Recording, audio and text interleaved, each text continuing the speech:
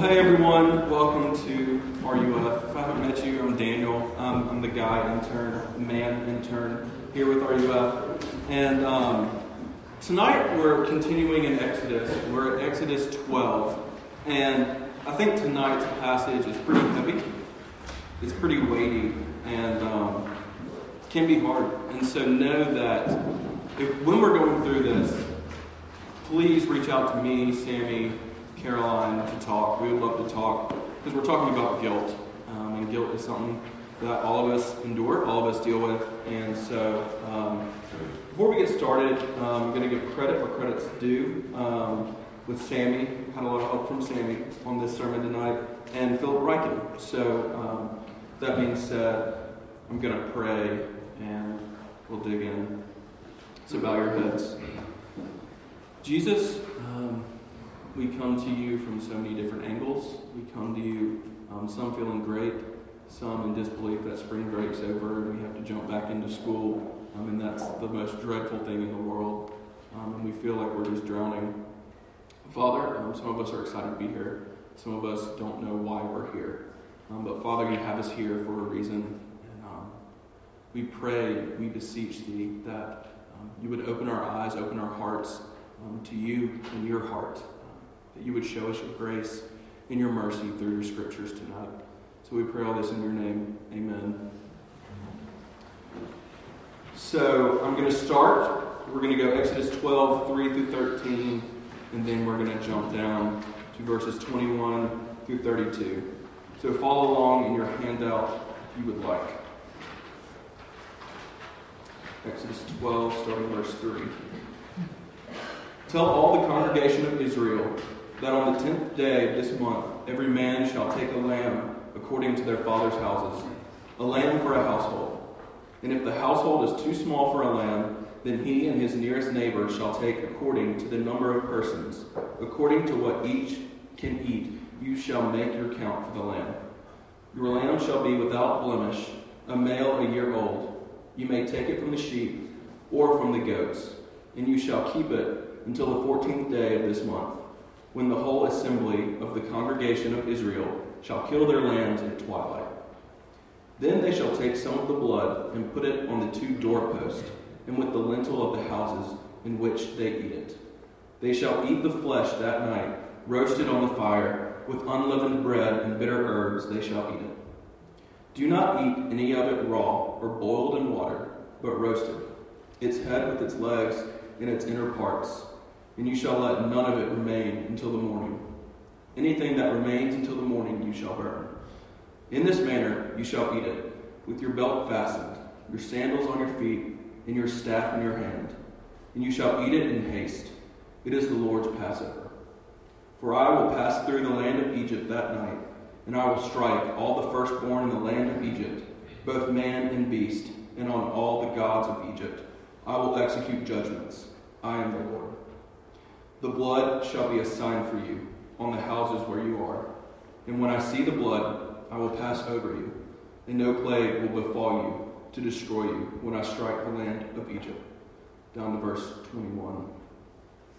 Then Moses called all the elders of Israel and said to them, Go and select lambs for yourselves according to your clans, and kill the Passover lamb. Take a bunch of hyssop and dip it in the blood that is in the basin, and touch the lintel and the two doorposts with the blood that is in the basin. None of you shall go out of the door of his house until the next morning, for the Lord will pass through to strike the Egyptians. And when he sees the blood on the lintel and on the two doorposts, the Lord will pass over the door and will not allow the destroyer to enter your house to strike you. You shall observe this rite as a statute for you and for your sons forever. And when you come to the land that the Lord will give you, as he promised, you shall keep this service. And when your children say to you, What do you mean by this service? You shall say, It is a sacrifice of the Lord's Passover, for he passed over the houses of the people of Israel in Egypt, when he struck the Egyptians, but spared our houses. And the people bowed their heads and worshipped. Then the people of Israel went and did so, as the Lord had commanded Moses and Aaron, so they did. At midnight the Lord struck down all the firstborn of the land of Egypt, from the firstborn of Pharaoh who sat on his throne, to the firstborn of the captive who was in the dungeon, and all the firstborn of the livestock. And Pharaoh rose up in the night, he and all his servants, and all the Egyptians, and there was a great cry in Egypt, for there was not a house where someone was not dead. Then he summoned Moses and Aaron by night, and said, Up, go out from among my people, both of you, and the people of Israel, and go, serve the Lord as you have said. Take your flocks and your herds, as you have said, and be gone, and bless me also. So that was a hefty chunk of scripture. Hope y'all could bear with me through that. But first I'm going to tell a story of when I was a kid. I was probably 11 or 12 at the time.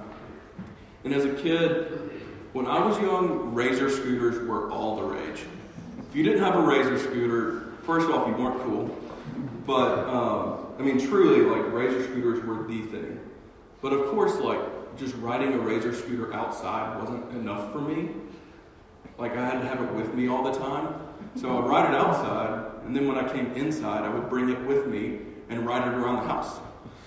Of course, my mother really loved when I rode my Razor scooter inside. No, she hated it. Of course she hated it. And she would tell me time and time again, Daniel, take it outside. Daniel, take it outside. Please, not in the house. But me being all wise, 11 years old, decided, no, I should ride it inside still. And I'll never forget this one day. In my kitchen, there's these big windows and they're made of glass. And I decided to be really cool. And you kick the Razor scooter and it spins around and then you land on it. So I was trying to attempt one of those tricks in the kitchen with my brother. And I did this spin. And before the Razor scooter could come around, it got stopped by the window. So if the window had not been there, I totally would have landed it. But the window was there, and so the window completely shattered, which was terrifying.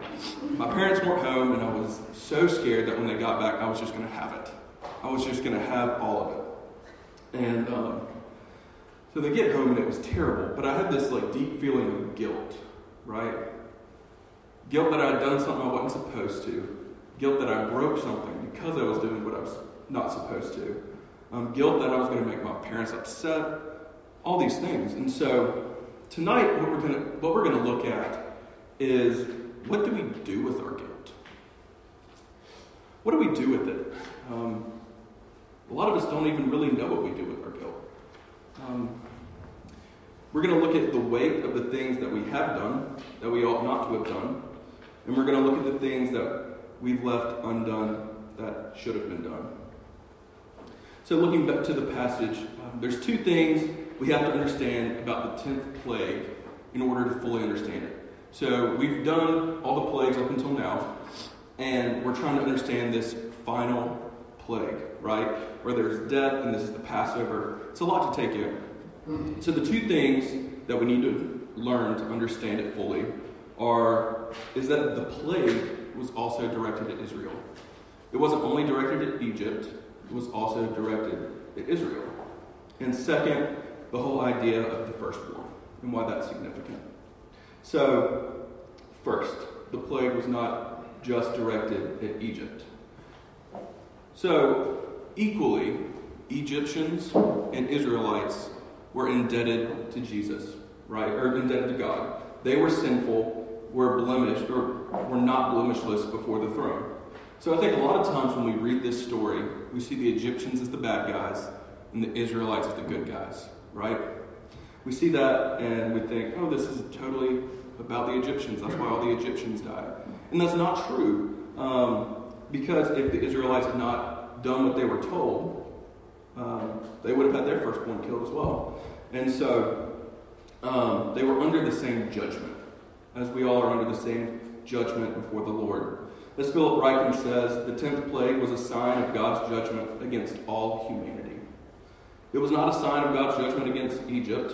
It was a sign of God's judgment against all of humanity.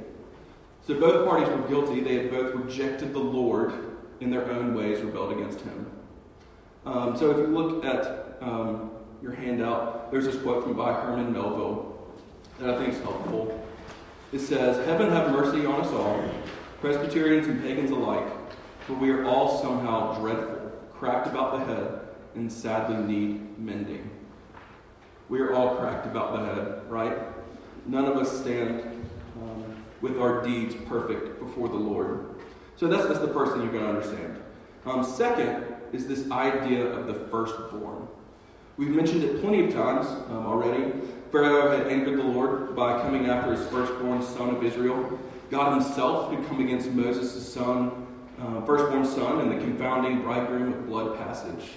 So what is the whole deal with the firstborn? So this idea first comes up in Genesis 22. The Lord asked Abraham to sacrifice his son, his firstborn son. And Abraham, he didn't panic. He didn't flinch. He didn't question the Lord. "Lord, why do you want me to kill my son?" And it wasn't just a question of, or it wasn't just an act of blind faith. It was deeper than that. Abraham understood his culture and the Lord's heart.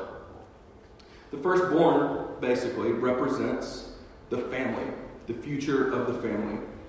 Not in an individualistic way, but in a representative, communal way. So here, he bore not just the name of the family, but the sins of the family. What Abraham understood that we miss so often is that there was such a debt of sin, such a pile up of mess-ups, that for God to require him to kill his son wasn't just fair. It was righteous. There was so much sin that Abraham knew that it wasn't just fair of God to ask for the life of his firstborn son, but it was righteous. And that's because all of our lives have been consumed in sin, and that therefore our lives are forfeit to God. So think back to the story of the Razor scooter. So I broke the window, right? My parents came home. It was not pretty. But all that to say, my parents could have looked at me and they could have said, "Daniel, it's totally okay. We told you a million times to not ride your scooter inside. You did anyways, but it's okay. You're forgiven." Could have done that, right? But regardless, there's still a window that has to be fixed. Just them saying, like, "You're forgiven, you are sorry," doesn't fix the window. The window still needs to be fixed. There's a payment that needs to be made, right? Either me or them. And so there's this quote by Sigrid Undset. That's the book. By Kristen Leventsdottir. Even better. It's on the front of your handout. And it goes, "I've done many things that I thought would never dare to do because they were sins. But I didn't realize then that the consequence of sin is that you have to trample on other people."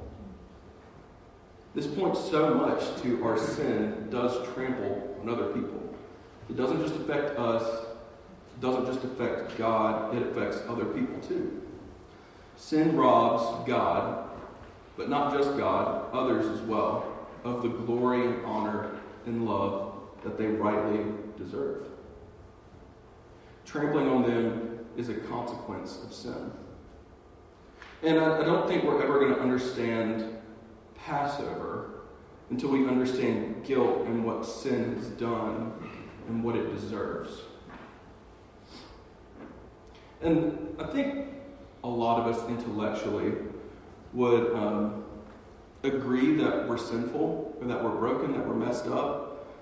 But I feel like subjectively, as people, a lot of times we don't actually think we're that bad.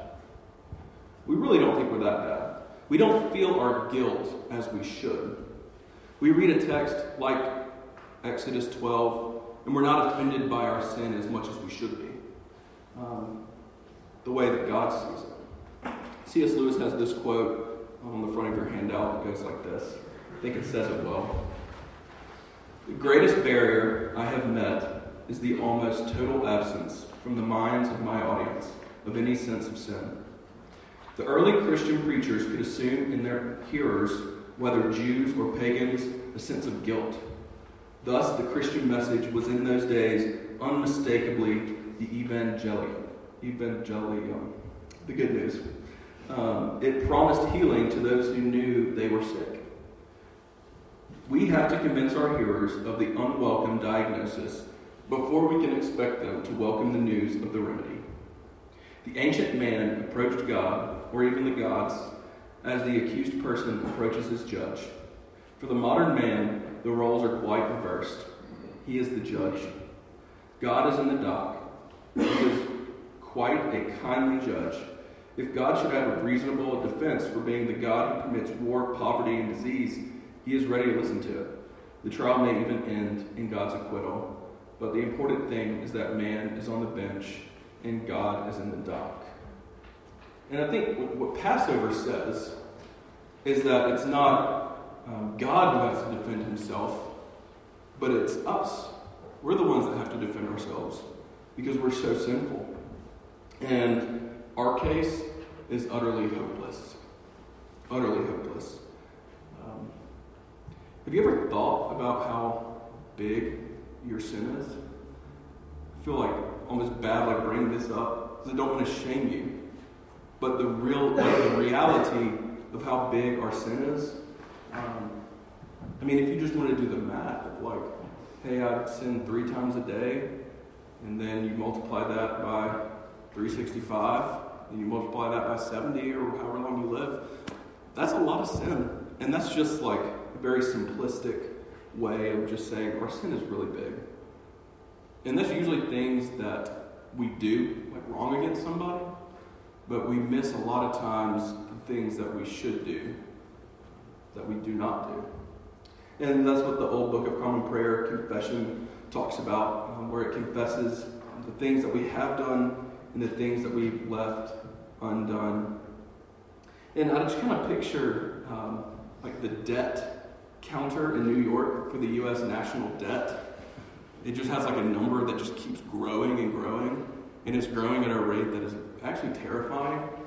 Like you sit there for 30 seconds and you see like millions of dollars in debt just add up. Sometimes that's how I think about my sin. Kind of see it that way. And when I look at that number that just keeps growing, there's just no way it can be paid. There's like nothing that can be done to like make that number just go away. Our sin creates a debt to God. It creates a debt to one another that we could never possibly hope to pay or to face. And Arcade Fire has this quote that's really great that I think kind of says it well, where they say, "Do you really think your righteousness can pay the interest on your debt?" Kind of pointing out even our best things can't even pay the interest on what our debt looks like and what our debt is. But this is where the Lamb kind of comes into play, where the Lamb comes into focus. That is so beautiful. So God tells them to take a spotless lamb and to sacrifice it, smear its blood on the doorposts of their houses, and the Lord will pass over them and spare his judgment. So the idea of a sacrificial lamb first came in Genesis 22, like we just were talking about, with Abraham sacrificing his firstborn son. But what happens in that story is right as Abraham is about to kill his son, sacrifice his son, God provides a ram. And he stops Abraham and tells Abraham to sacrifice the ram instead. And so here is our first example of a lamb being paid as the payment. And so here we see a lamb for one. Then we get to Exodus 12, and we see a lamb taking the payment for an entire household. And if we look ahead in Scripture, we get into Leviticus and beyond, and it becomes a lamb for an entire people. And as we get further, we get to John the Baptist, who sees Jesus begin his ministry, and he says, "Behold, the Lamb of God who takes away the sins of the world." We see a lamb for the whole world. The Passover says that someone must pay for the debt of your sins. God would not be just, he would not be perfect and just if he simply swept it under the rug. The universe itself would split at the seam if God just shoved your sin under the rug and ignored it. Judgment must fall. There must be payment. There must be judgment. But what's so beautiful is he provides a lamb on which that judgment falls instead, a lamb to take away the guilt of the world. He provides it. It belongs on us, and yet he provides a lamb to take it instead. And so Jesus, when he took his disciples in the upper room the night of the Passover, it's so interesting. All the Gospels mention that at this Passover meal they had wine and there was bread. But no one mentions any lamb. Lamb is not mentioned in this Passover meal. And that's because the lamb was with them. Telling the disciples how his body would be given for them, how his blood would be spilled for them. There was no lamb mentioned because the Lamb of God, the one who all these lambs in Exodus 12 were pointing toward, was sitting there at the table, being ready to be sacrificed for their sins. Philip Ryken says this. He says, "It was late afternoon on the eve of the Passover. At twilight, lambs would be sacrificed by every household, according to the law of Moses. All over the city, fathers were getting ready to make the offering, gathering their families together and saying, 'God has provided a lamb for us.' Over at the temple, the high priest was also preparing a lamb to present as an atonement for Israel's sin. Then there was Jesus hanging on a cross, with the sacrificial blood flowing from his hands and side. He was the Lamb of God, taking away the sins of the world." So I don't know what you do with your guilt. I don't know how you handle it. I don't know how you process it. But there's a lamb who's conquered that sin, conquered that guilt that you have from your sin. Some of you never feel guilty about anything. Maybe you see sin like the Pharisees. There's like a list of do's and don'ts. But your sin has so much more to do with your posture and your heart than it does with the do's and the don'ts. I think a lot of us think that because we do something good, it can replace what's bad. We may not say that subjectively, but intellectually we may think that. Like breaking that window in the kitchen with the razor shooter, like I can fix the window, but that doesn't take away from how upset my mom was and like how much stress it caused. It doesn't pay everything, even though the window is fixed. Some of us feel guilty about everything, literally everything. It's hard for you to believe and receive that God can love you. You believe that you haven't made mistakes, but you are a mistake. Horatius Bonar says this: "Did I lay my hands on the lamb in the right place? Did I leave them there long enough? Did I feel and believe enough that then and there God was forgiving my sins? Did I position my hands on correctly as I touched the lamb?" He went on anxiously this way for quite some time until his friend stopped him and simply said this: "It's not your hands that matter. It's entirely the lamb." I know me personally, I ask these kind of questions all the time. Did I lay my hands in the right place? Did I leave them there long enough? I just question, and I think that I just feel guilty about everything that happens. That it's somehow my fault. But what this says is that it's not what we've done, it's the Lamb, what the Lamb has done. So what will you do with your guilt? Will you resolve to never do it again? Will you start reading your Bible every day? Will you start to go to church every Sunday? Will you start to share the gospel with your lost friends? Volunteer at a homeless shelter? Those are all good things, but they can't touch your guilt. Reading your Bible every day is really great, but it can't touch your guilt. But there is one who can, and he can take your guilt away, and that's Jesus. We all, like sheep, have gone astray, but he has laid on him the iniquity of us all. He can take all our guilt all our shame and throw it away. And he's the only one that can. Nothing else can. So all the porn you've ever looked at, all the lies you've ever told, the gossip you've spread, the pride you've let freeze your heart, the envy and jealousy that consumes your thoughts, the ways you've cheated, the ways you've failed to love your friends, your family, the ways you've looked down on everyone and everything. He has laid it upon Jesus. The Lamb has taken that. Behold the Lamb of God who takes the sins of the world. Take your guilt to the Lamb tonight. Let him wash it with his cleansing blood. Let him bear it.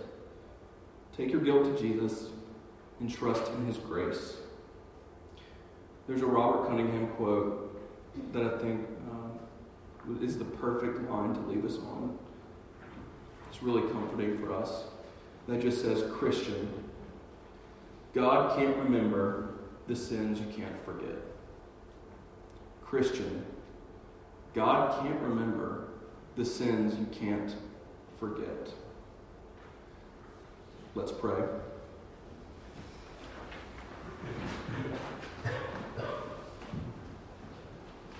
Jesus, our guilt, our shame, and our sin leaves us in a hole we can't get out of. Father, you graciously give a lamb to take that pain, to take the suffering for us. Father, let Jesus be the blood on our doorposts for the world to see. So, Father, thank you for your Son, for the guilt that is wiped away because of his payment on our behalf. We pray all this in your name. Amen. Stand as we sing the doxology. Joe, you hear this? All right, I got it. Praise God.